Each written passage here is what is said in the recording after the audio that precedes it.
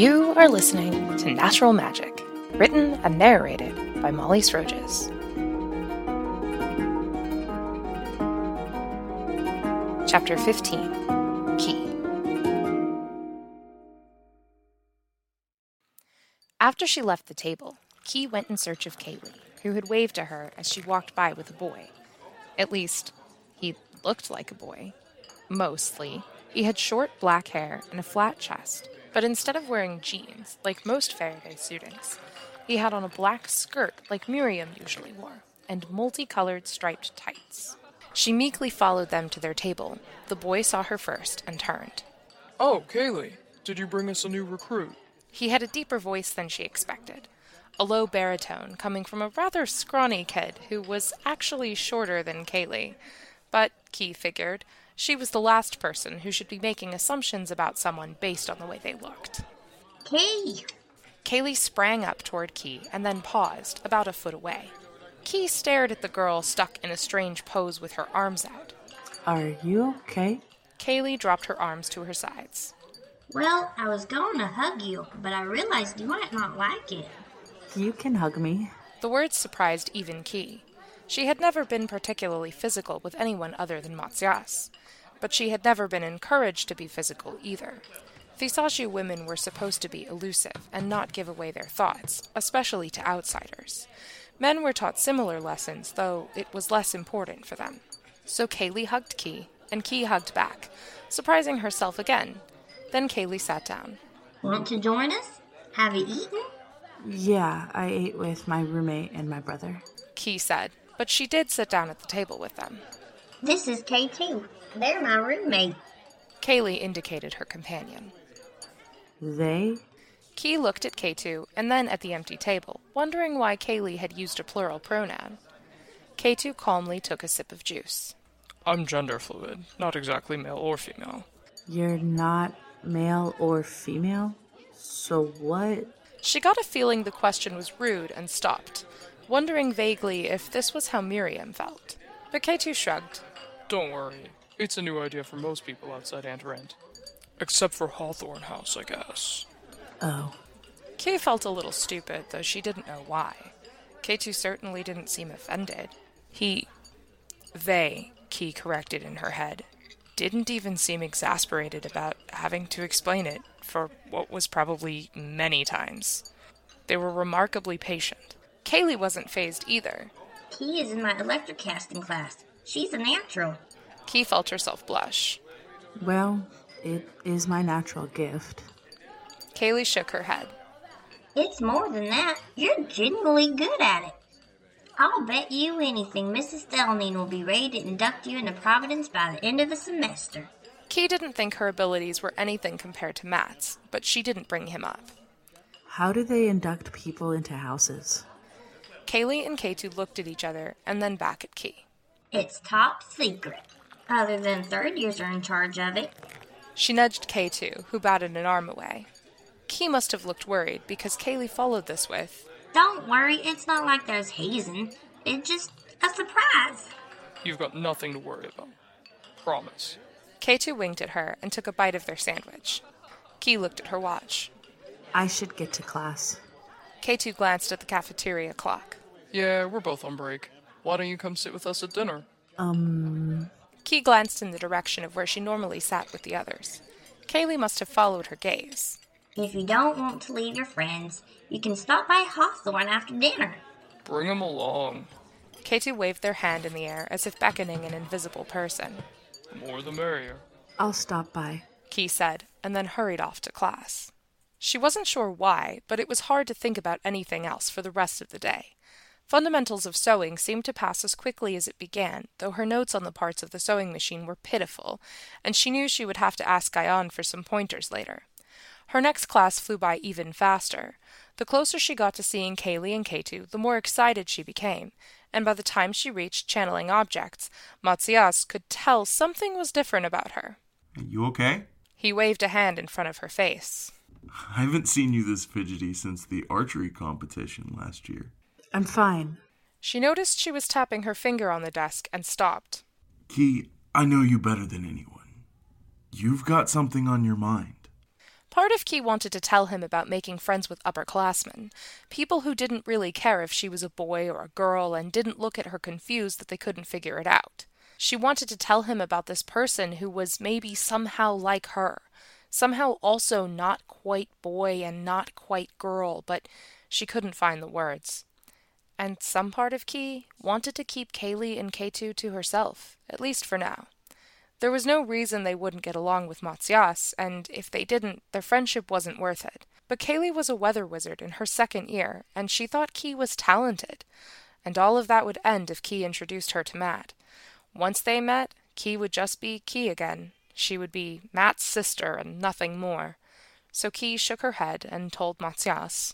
I can't stop thinking about fourth period. In the last few months they had both become experts at half-truths, and she thought, for a moment, Matthias would call her out on this. But he didn't. Hey, it's one test.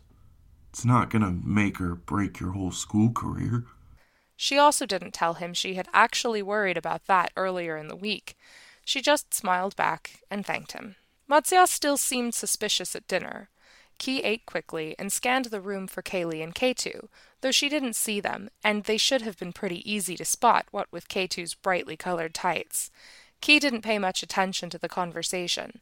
She was vaguely aware of Matt and Ayan talking about their history class, and some mention of weekend plans, but she didn't hear any details until she heard her name. Key. Key turned to look at Matthias. His deep brown eyes looked concerned. Do you still want to take the train to Shakif tomorrow? You don't look like you're feeling well.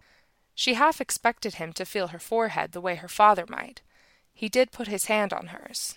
Later, she thought, she should have noticed the excitement in his voice, that look on his face that Matthias got when he had the opportunity to learn something new. But at the time, she struggled to process the words, as if she was swimming to them through a myriad of other thoughts. Yeah, I'm okay. Key pulled away, and then regretted it when she saw the look on Matt's face. He returned his own hand to his fork, but he continued to watch Key. Maybe you should get an early night. That's when she saw Kaylee and K2 walking out of the cafeteria with a tall boy from Westwood House. You know what? I think I might. Key stood up and took her tray to the return. It wasn't until after she had walked out of the cafeteria that she realized Matt had spoken in Jehu. But she didn't have time to worry about Matthias. She glanced back to make sure no one was following her, and then walked to Hawthorne House. Matt lay on his bed, and Key sprawled out on the floor. At 12 years old, she had hit a growth spurt, which made it difficult to fit many places. It was spring day, the first day of the weekend, and they had no school. Still, Matt's father had told her to practice reading. She picked up Matt's Faraday brochure, which had been shoved under his bed. It says here that there are 6 houses, but the founders wanted to create a sense of unity, so they leave the doors open until 9. Aren't they worried about people breaking in? Matthias tossed a wooden ball into the air. There are wards on the ground. They can activate them to keep people who aren't affiliated, but they only use those for emergencies. Most of the time they opt for low-tech security. Like what? Key tried to grab the ball and missed. He caught it and grinned at her. Eyes. Each house has a desk at the front with someone to watch the door. Oh. Key flipped through the brochure some more. So do you know what house you want to be in? She asked in Shugbo. This one, I guess. Matt responded in Jehu. Key popped her head over the edge of the bed. What are you talking about? Matt tossed the ball off the bed. Key, I'm not going to Faraday. What happened to we're going to be the best wizards ever? She waved the brochure at him. Matt sat up. Mom and Dad just took Lamel to the only playground in Illigate we can go to. If they won't let us go to a playground, do you think they'll let me go to a transport station to go to Nefrail? And even if they did, do you think they would let me come back? The only way I'll ever get there is if our whole family leaves, and that's never going to happen. As soon as Key stepped into the Hawthorne Common, she felt out of place. It was nothing like Victoria House. Sure, the basic layout was the same. There was a door to each side leading to the dorms. The front desk was to the left, and there was a small room to the right where the staff head of house had their office. But that was where it ended. The furniture was a myriad of mixed and matched colors. Along one wall were several tall tables with bar chairs, many of them painted or collaged. The wall behind had a mural of an ocean scene. There were several couches in the room as well, but many students sat on cushions on the floor. And the Victoria House had more students. The Hawthorne Common was louder. On the walls, someone had posted pictures which looked like student artwork, and an array of lights and decorations hung from the ceiling. Key knew that each house had developed a personality over time. Apparently Hawthorne was the house for artists. Key could see she was not the only person from another house, but she was the only freshman. She was about to back out the door when Kaylee saw her. Key, we've been waiting for you. K2 was nearby with the tall Westwood boy. You're just in time. For what? 2 students came running out of the boys' dorm. At least, it was where the boys' dorm was located in Victoria House, but Key wasn't sure how Hawthorne divided their dorms if they had students like K2. They carried several sheets with them, which they hung on hooks on the ceiling like curtains. No one's studying, are they? On the first Wednesday night of the year, who would be silly enough to study? Sophomores. The Westwood boy muttered. Kaylee frowned at him, but K2 gave him a high five. Then he turned to Key and, after a moment's hesitation, offered a hand. I'm Charlie. Key shook his hand, noticing as she did a bracelet he wore on each wrist, like the bracelets young wizards wore to help them keep their abilities in check. Only these didn't have a traditional binding pattern. They had symbols like the one on Matt's thermos, for temperature magic. Key. Named after the goddess of deceit. Key goggled at the boy, who himself looked surprised that he had said it. Most people don't know that. Well, I'm friends with Tashit, your househead. She told me at some point last year. Kaylee pulled her toward the couches. What is going on? Key asked, looking around. The Hawthorne students moved as if propelled by the same force. Annual Hawthorne House pageant. Charlie followed the girls as K2 jumped in front of the sheets. The 3 of them sat on a couch together. Key felt as if she was not quite in her body, watching everything happening from the outside. You know, like a play. Someone shut off the main lights, and Key turned to the front where K2 stood. With a wave of their hand, K2 created a much brighter orb of light which illuminated only the curtain. They stepped in front of the sheets where they were spotlighted and spread their arms wide. Gentlefolk of all varieties, welcome to Hawthorne House's first week of school pageant. The students all clapped and cheered. Charlie whistled loudly in Key's ear as the pageant began. It was very silly, reminiscent of the games that young children play.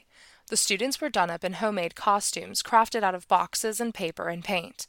The stories seemed to be based on folk tales. None of them were particularly familiar to Key, though being at an international school, this did not surprise her. What did surprise her was when students in the audience would jump up and join in the spectacle.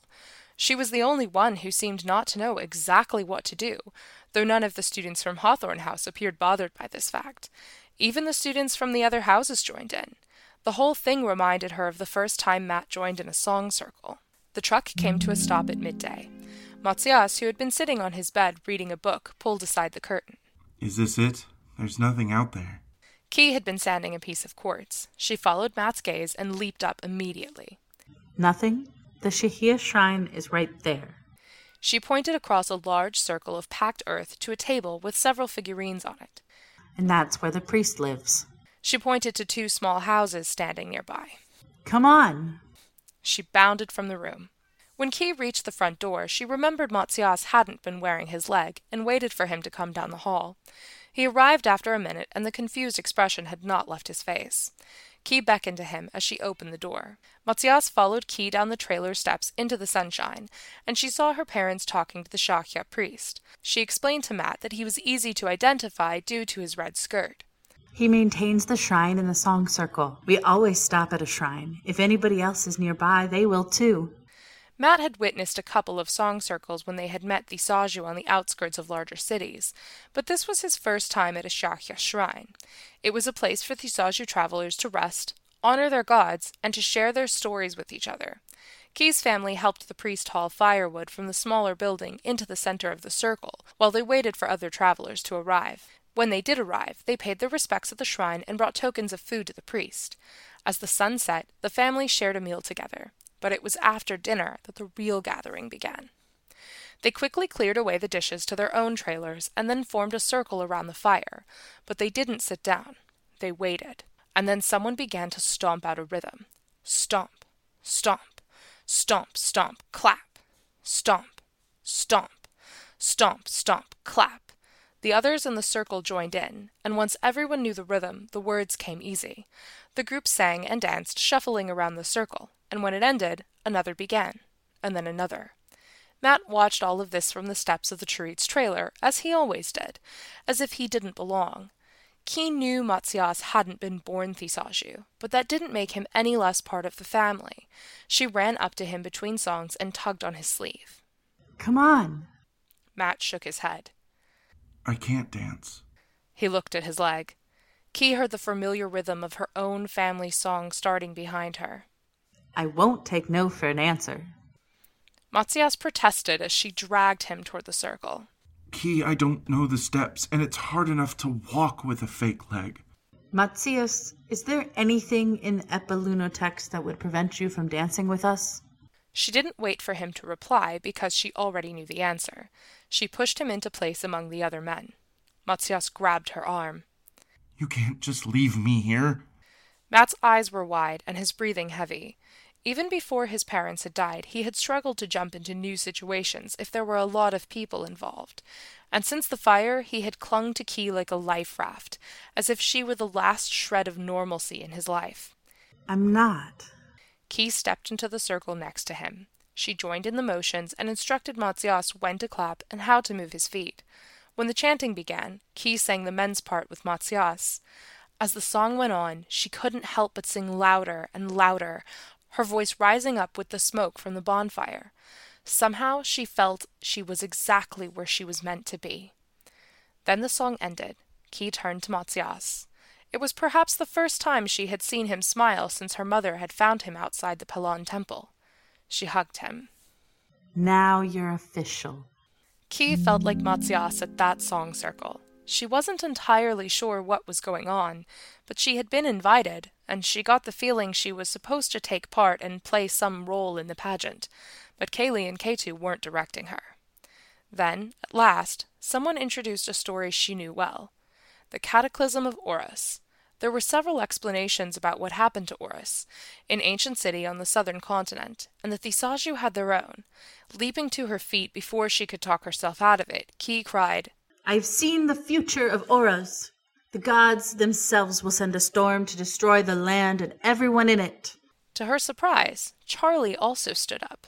I'm the king of this land, and I demand you give me good news, or I'll feed your family to my pet bear. The pet bear was definitely not part of the Thisaju story, but the room erupted into laughter. The best she could figure was that it was some joke from the year before, but it had surprised Key enough that she wasn't sure what to say next. When the gods speak, they speak. It was a phrase she often heard her cousin say when telling stories. If you cannot give me good news, then leave and never return, or I'll feed you to my pet bear. The other students laughed again while Key watched, still unsure what to do or say. Charlie flicked a finger at the couch, so Key sat down again. Kaylee nudged her and told her she did a great job. Key felt like Kaylee was being overly kind since she hadn't done much, but she didn't have time to wallow in self-pity, because overhead, lights of all different colors began to explode like silent fireworks. Charlie sank to his knees on the ground, hands held open toward the ceiling. No, I'm sorry. Don't take my bear. Again with the laughter, but Key had stopped listening. She was focused on the lights, wondering if K2 had created them. It occurred to her that she could learn to do that here, and for the first time since arriving, she felt like she was exactly where she was meant to be.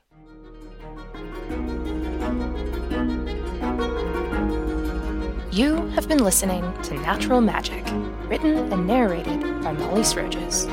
The role of Key was played by CJ Brannaman. Matt was played by Casey Kirkpatrick, and Kaylee was voiced by Brittany Nunez. Just Goodwin played Charlie. Music and sound effects from Pixabay. Cafeteria ambiance from Ambient Sound Mixer.